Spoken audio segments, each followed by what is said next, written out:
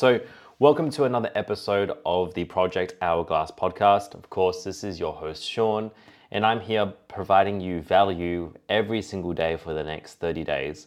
So, if you are listening to this live, please leave me a question and I'll get to it at the end of it. If you want to make sure you want to re-listen to this and you're watching it on live, you can actually listen to this either on my Facebook, so make sure you add me as a friend, or go to your podcast app and type in Project Hourglass and you can listen to all of the podcasts that I have. I post these probably 1 or 2 days afterwards after I've done the editing. So today I've done a lot of consults with a lot of people who've been interested in working with me. And a really common question that I've been getting is, hey Sean, I've been actually training as hard as I can. I'm starting to feel a little bit leaner. I'm getting a little bit stronger.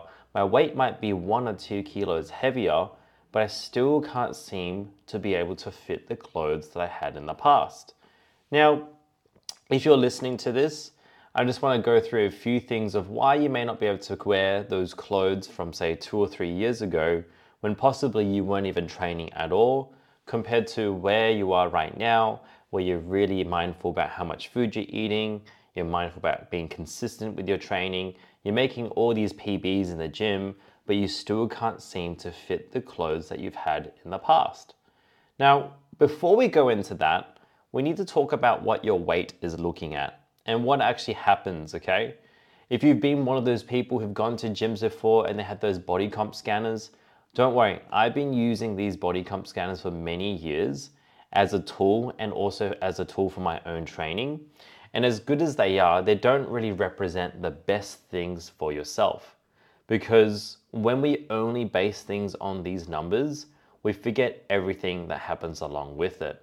As an example, in another health and fitness kind of context, if you only use, say, weight as your main measurement, then you're not really taking into account everything else that comes with it.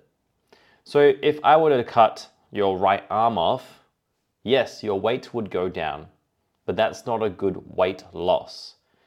Bit extreme, another example, say if you got food poisoning and you lost 3 or 4 kilos, is that considered good weight loss? I think we can all agree that that's not exactly what we want. We want to feel healthy, we want to feel confident, we want to feel strong. I don't think we want to feel like we're sick essentially just to chase a number on the scales. And that is the goal that we need to have in mind. So today I'm going to talk about 2 people, okay? Let's just call them, I've got Sally in the board because that's what we use as our name for like what do we want to create for Sally. Sally here and Sally A and Sally B, okay?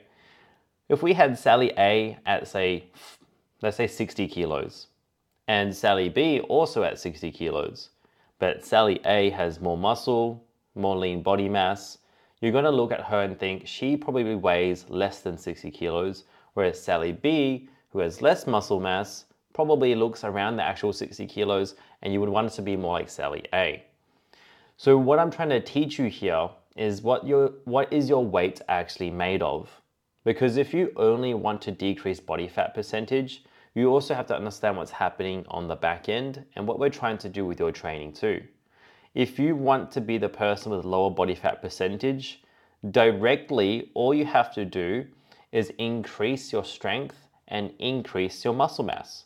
Because your body is made of 3 things. First, we have all the blood and guts and also bone as well. And obviously we have water. We're going to put that into the others. But then we also have muscle mass and fat mass. And how percentages obviously work is by how much of the whole total weight that you are. So once again, we use 60 kilos as an example. So by inherently just increasing the amount of lean muscle mass that you have, you are going to be able to decrease the amount of body fat percentage. When we have more of that muscle mass, it also increases what we call your metabolism. And for those of you listening, that means you get to eat more food while also trying to burn more calories while doing nothing. Pretty good, right? So let's actually get to the main question. Why is it that you still cannot fit your clothes? Well, we talked about one reason why. The one reason is probably because you are starting to increase in muscle mass. but maybe you haven't quite decreased as much body fat percentage just yet. So what can you do in that instance? When it comes to this position here, when I'm looking at someone's, say, statistics or what they've recorded, because if you're not measuring, you can't manage.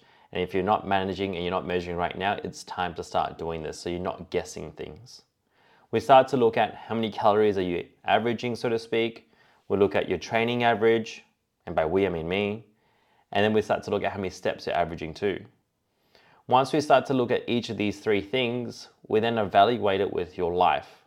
What are you capable of actually doing at this point in time? So say if you're a mom and you've got a kid who doesn't sleep quite well, probably waking up super early to do more training might not be your benefit because you're only averaging 3 or 4 hours of sleep. In that instance, we may go, hey, look, let's try and increase the amount of sleep that you get and also increase something that's quite easy for you so you don't get fatigued. It might be like more steps. But if you're someone who has more capabilities to be able to do more training, we might possibly do that too. The answer can never be quite black and white. Now, one situation that I had, a lady asked me, before I started training 2 years ago, I was roughly 49 kilos and my clothes were a certain size that I could fit really confidently. Now I asked her, well, you're a little bit heavier now, obviously, by 2 or 3 kilos, but how do you feel? She said that she actually feels stronger, leaner, and she wants to keep building muscle so that she can feel stronger and leaner to be able to be confident enough to go on the beach to wear a bikini. So when I asked her this, I said to her, which would you rather be? Would you rather be 49 kilos, not feeling as healthy, maybe a little bit weaker, like you mentioned? She said that herself. Or would you rather continue on with the path where you're right now to increase that weight or maintain that weight and still feel energetic, still feel confident, still have that muscle tone, and when people look at you, you look like you're actually 47 or 48 kilos, for example. And she goes, I'd rather look like I am actually 47 to 48 kilos or whatever it might be, but actually be happier, stronger, leaner, and more confident too. Because now we're going back to what I mentioned at the start, you actually have quality to your weight. So rather than just looking at what your weight is, start to see what is your weight made of. And that's what I want everyone to understand. You might be comparing yourself to the old version of you that may not be as attainable as you thought, but that's the only experience that you've had. You thought you were 47 and 49 kilos, you've gained 2 or 3 kilos because of X, Y, Z, and you want to go back to that weight. But is that weight actually optimal or healthy too? Because you might finally actually be in the same weight, you might finally actually be at a weight that you're supposed to be. You just never been there before. And that's also very comparable to the people that I work with.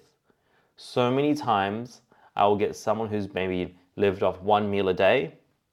Maybe they've lived off the shake diet, which does not exist, might I add. You're not supposed to live off shakes. And they have 2 or 3 shakes per day and 1 maybe small meal per day. And been doing that for ages, and they just feel like once they finally eat 3 square meals, that's too much food. But that's actually not too much food. That's finally where you actually are eating the appropriate amount of food. You've just not been able to attain that for so long. Let's do another example. Maybe right now you feel like you are pushing the most that you've ever done, but you just haven't been able to adapt to it just yet.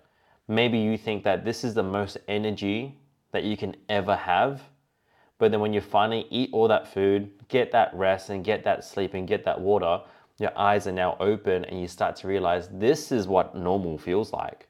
This is what it's supposed to feel like. You just never experienced it before. And we always say that once you found your health, you start to realize how much time you've spent not actually being in this optimal area. So if you've always felt like strong, confident, healthy, and you depreciate by like 5 or 10%, you start to find out why, because you've lived this life that you're so used to, where you're feeling energized, hydrated, well rested. But when you go through your whole life, never actually knowing what that feels like, you actually don't know what you don't know. So hopefully this helps you out.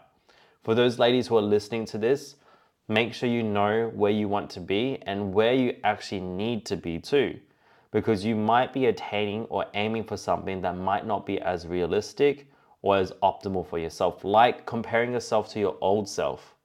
Too many times have I worked in the industry and I might have met someone who is in their 40s or late 30s and saying, I really want to get back to the weight that I was when I was 18.